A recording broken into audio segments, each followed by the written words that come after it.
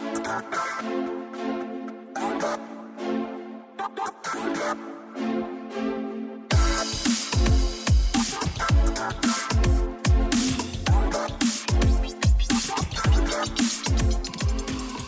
and welcome to Your Intention Matters, the podcast. My name is Paul Madot. Hope everybody's having a great day.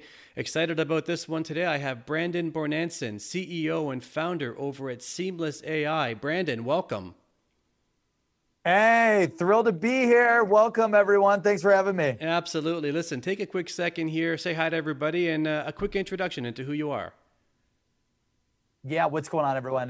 Brandon Bornancin, CEO and founder at Seamless.ai. Quick background, my family came from a super poor family that worked 4 jobs. My dad got a lucky break to get into sales for a computer startup. He built the first billion-dollar company over the next decade.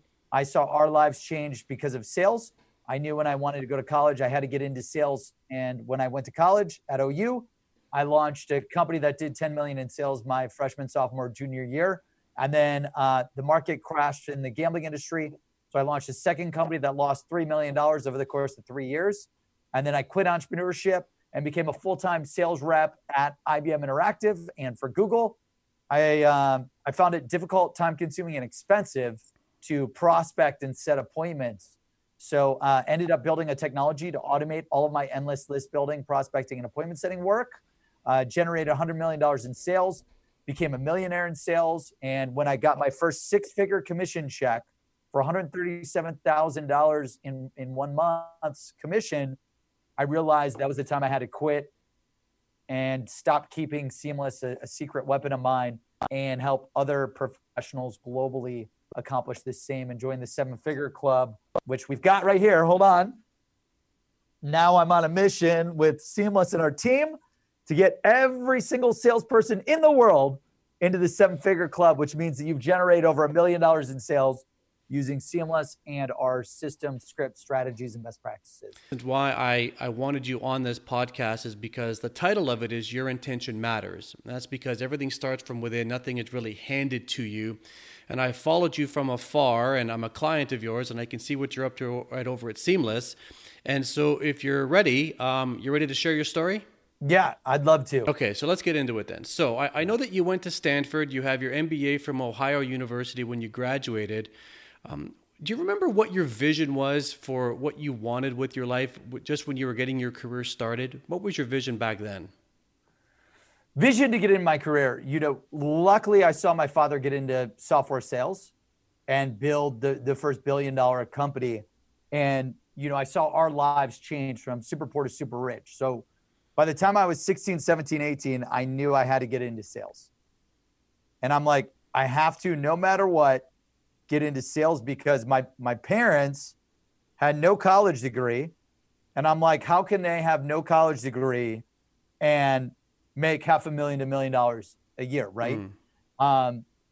So I got lucky because right before I went to college, I chose Ohio University because it had the number one sales school, the number one business school, and it had the number one party school. So I was kind of killing 3 birds with 1 stone. Right. So that's kind of why I went to OU. And then I knew I had to find a product I had to sell, and I was in love with online poker. So I cold called and built a list of all the online poker companies, pitched them that I wanted to sell them and recruit players for $200 a player to join the site. And they're like, no, but we'll pay you $100. And I'm like, sweet.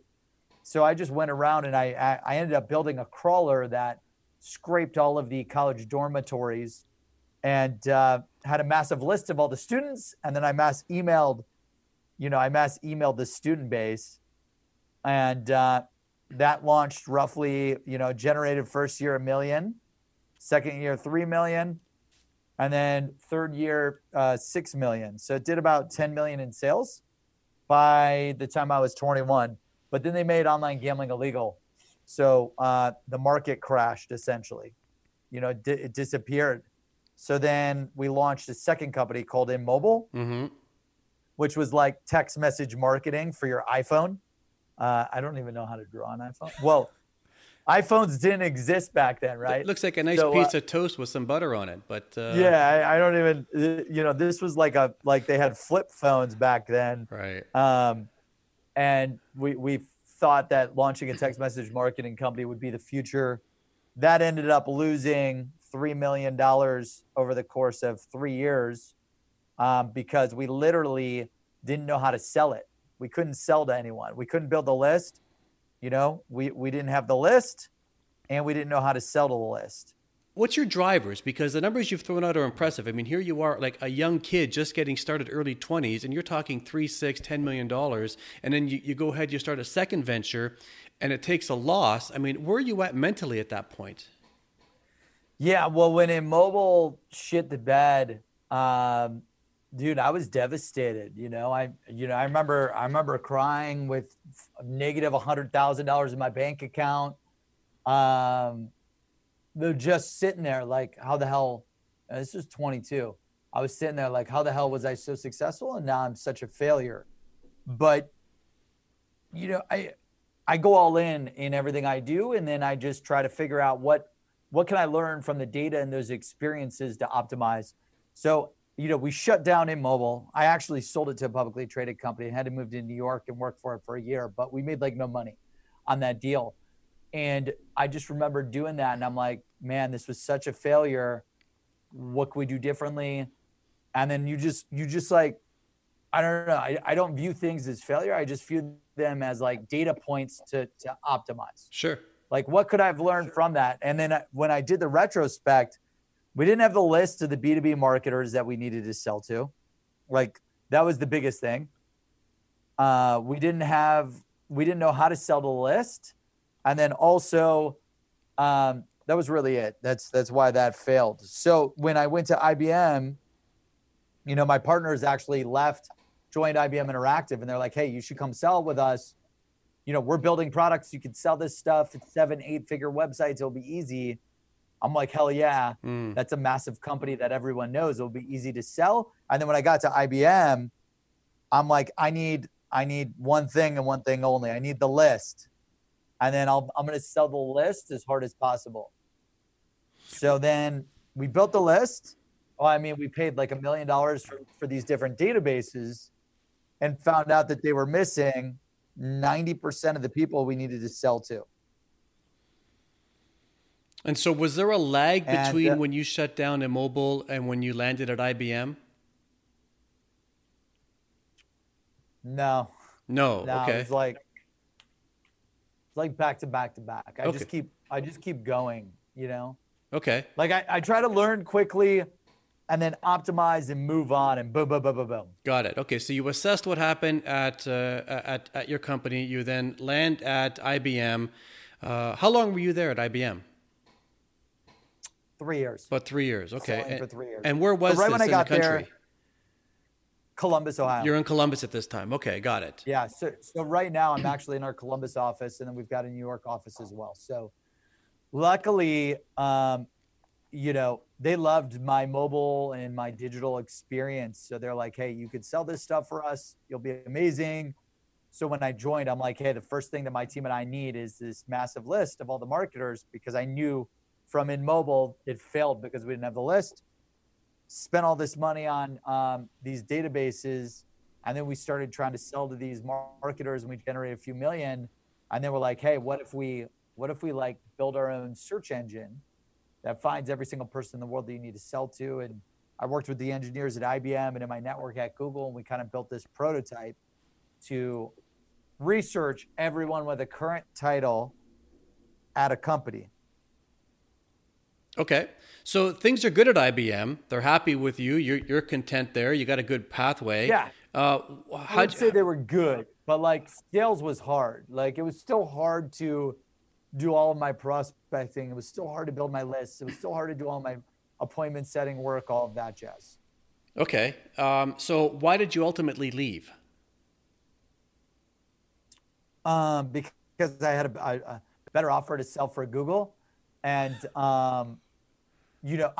I knew that selling for Google was way easier because it was like, if you spend $1 on ads, that would equate to $3 in sales. Mm. So like to pitch that versus to pitch a $20 million website, like the ROI on the website, I don't know, but the ROI on give me $1 and we'll give you $3 back. That's just so easy. All right. So talk to me about your tenure at Google. So selling for Google, I worked for Google's top 3 search agency called Fathom. And when we were selling for them, it was really easy. I mean, it was like you selling Google ads is easy. The hardest part was I needed to figure out who all the top PPC spenders were in the world. And then I needed to get a list of all the marketers at those top PPC spenders in the world. So then ended up building a, built like using Seamless, this prototype that we built that I started using at IBM to find all the marketers. First I actually architected it to find all the top PPC spenders. Then once I found all the top paid search spenders, I architected this search engine to find all the marketers. And, then it automated all my prospecting and list building. When that was when I got my first 6-figure commission check. That's when I first made over $1 million in sales as a salesperson. And right when I got that 6-figure commission check, I knew like I was going all in to help other salespeople do the same with this special platform tool I had that I actually wanted to keep a secret. Like I wanted to keep it a secret and not share it with anyone because it was so powerful. And then I just realized, you know what, let's just give it to the world. All right, you have me fascinated here. I'm completely captivated by this conversation. So you've worked for 2 of the more prominent, larger global companies in the world. 2 very vastly different value propositions, of course, and different tenures of presence and so forth. But you've worked for some of the big ones. Everybody knows Big Blue with IBM and Google, one of the most valuable global brands in the world. The safer path is to stay there. They're happy with your work. They're not going under. You've got a long runway. So what was driving you? What's the intention behind actually leaving and ultimately starting Seamless? Because the path of least resistance is just to stay the course and keep doing what you're doing and probably live a pretty decent life. Yep. So, I mean, there were 2 factors. Number one, I knew I'd be capped at 1 to 2 million, like as my income, because like once you start making a lot more money than that, they always were pissed at how much money I was making. So I just knew that my income would be capped. And I knew that if I didn't want my income to be capped, I'd have to go launch my own company. Also, 2, I loved, the impact I could make changing people's lives with ads. But I knew I'd be able to change more people's lives helping salespeople and entrepreneurs globally automate selling. So like that was my main factor, was like the impact that I can make helping people automate selling would be 1,000-fold what I'd be able to do versus ads. So both kind of snowballed into, I'm taking every dollar I made and I'm going all in on building Seamless, and I'm going to go full time on it. And I just believe, like, I know this is all about mindset and intentions. Like, if you want to do anything great in this world, you have to go all in no matter what. Like, there is no plan B. You cannot have plan Bs, because then you don't go all in and you're going to fail at your plan A. You have to have massive goals and you have to have massive impact. Like, if you want to make a lot of money, you have to have massive goals, massive impact, and you have to go all in. Like, that purpose, that vision. I was like, dude, I want to positively impact 1 billion people. I want 1,000 people to make over $1 million in sales, because if I could do that, then they're literally, hold on one second, I'm fixing the audio here. They're literally that's $1 billion impact. Well, your comment, I love what you just said, and I have a similar belief in that. As anybody who has made a dent in the world at some point has had to really go for it and stretch big. And so talk to me about seamless. I imagine that current state today is not exactly as it was back when you opened the doors, call it 4 or 5 years ago. Yeah, no. So Seamless.ai, we're on a mission to empower the world to connect opportunity. We're trying to basically empower you to automate all of your endless manual list building, prospecting, CRM data entry, and appointment setting work so that you can connect opportunity, you can book appointments, you can close sales as fast as humanly possible. And our ultimate goal is to get 1 million people to make $1 million, which is a huge goal. And then, at the core of it, we basically built this search engine that finds emails and cell phones for every single person in the world that you need to sell to. So that way, boom, you're just ready to go. That's really the power of Seamless. Like anyone that you need to connect with for sales, for marketing, for entrepreneurship, for relationship building, for anything, that's what it's there for. Well, listen, I love what you guys are doing there. As I mentioned at the start of our conversation, I am a client, and I did do some research. I know that you're not the only players in town, but what I liked about your offering was the simplicity of it. I also like the fact that there was an initial trial to kind of dip my toe to make sure I was comfortable with the platform. But the big one really is that your results, in my experience, really are second to none. So keep at it.